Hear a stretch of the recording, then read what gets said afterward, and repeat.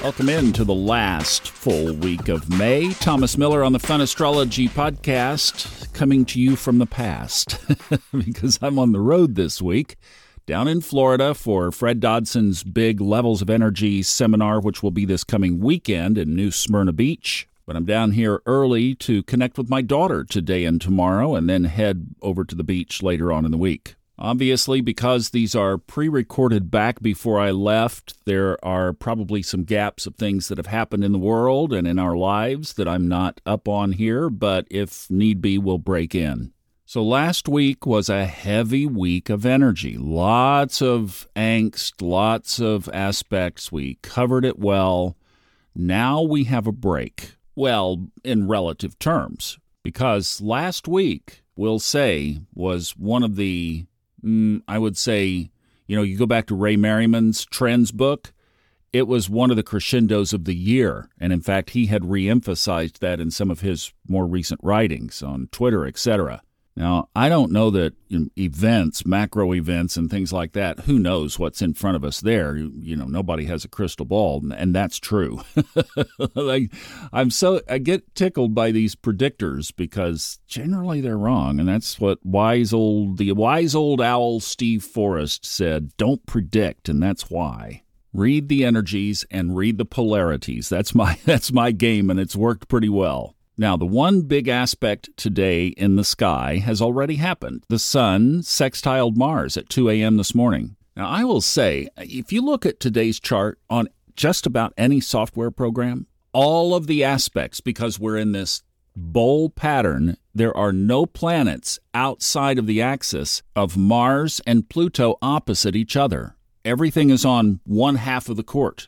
So it looks like, literally, that somebody left last night's spaghetti on the counter and the dog got into it. There are aspects between everything right now because, literally, think about it. It is a half-moon kind of shape, and all the planets are on one side. So pick your energy. Everything is connected to everything. You're feeling something, and it's there. And this is a natal chart for many people who will be born today. And wow, do they have some stuff that they brought in with them and some things to resolve while they are here. So the aspect that's already happened, the sun sextiling Mars, means that the sun must also be in a trine aspect to Pluto, and that is absolutely correct. It's not exact, but it's within a degree. So sun Mars, sun Pluto. Well, that is some strong energy right there because Mars is in Leo, so that's fire. Pluto is 3 times the strength of Mars when it puts its power hat on. So there's triple Mars. So you've got triple Mars over here in Pluto. Mars by itself in fire, that's at least double Mars, and the sun is fire. And then everything is connected to everything else. And boy, is there ever a call to be on the higher timeline side of this energy, it would be now. Because if you went to the shadow sides of Pluto and Mars and connected them so closely to the sun, even with positive aspects, if your consciousness is out of whack, oi! So give your coworkers and give your family and give your friends a lot of extra slack right now. Here's a different way you could look at this. If you're comfortable with your chart software, turn it so that either... the way I have mine is that so the bowl is on the daytime side of the chart. So everything is on the top half. You get a very interesting perspective because it almost looks like a mushroom. It really does.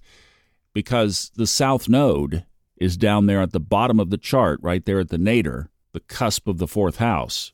The rest of it looks like an umbrella. You can really get the canopy idea that we're talking about here. And you'll see that big grand trine in the chart right now, too, between the south node, Saturn, and the moon. So there is a universal, conscious, karmic connection going on in the sky right now. Yes, the moon moves off quickly and that breaks apart, but the message is still there. We're reading the sky today, so we're catching that message, as fleeting as it may be. Now, let me mention this one other aspect, and then we'll kind of wrap this up for today. Tomorrow morning, really early, at 1:12 a.m. Eastern Time. So for a lot of you in the country, that's going to be before midnight tonight.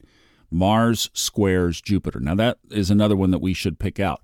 And remember, that Jupiter up there at the top of the chart as I'm looking at this umbrella configuration is pulling itself away from that square to Pluto, but it's moving toward this exact square with Mars. So that's the accumulation of the technicals of your energetic basket for today. What do we do with it? Number one, we give people a lot of slack, a lot of fire tied together by last night's spaghetti. And the other side of that coin, too, is obviously give yourself the self-care that you need. This is a really punchy, energetic chart. I promise you, we do thin out this week, at least from these laser beams, which are the exact aspects. The energy is broadly there. That's why I wanted you to construct that umbrella kind of canopy, because it really is showing us that we are under this really electric, sizzling sky up over our heads, and it's very karmic related because that south node sitting down there at the bottom is telling us that this is the focal point of all of this stuff. It's almost like a great big yod, not literally but figuratively, pointing right there at the karma that needs to be resolved. And probably what's come up is through various triggers and synchronicities, things have confronted you that you need to resolve, you need to address, you need to take a look at. Live your highest timeline. Stay on the path of, I am going to do the work every time it comes up. This is a rhythm. It's like I say, it is a symphony. And we do have crescendos. And we've been through one, we'll get a bit of a lull. In fact, now that we've mentioned all of this, there's really not a lot more to talk about tomorrow. But we will. Like Robert says, make something out of everything you see. So we'll find more tomorrow. Have a great Monday. Love you. Bye-bye.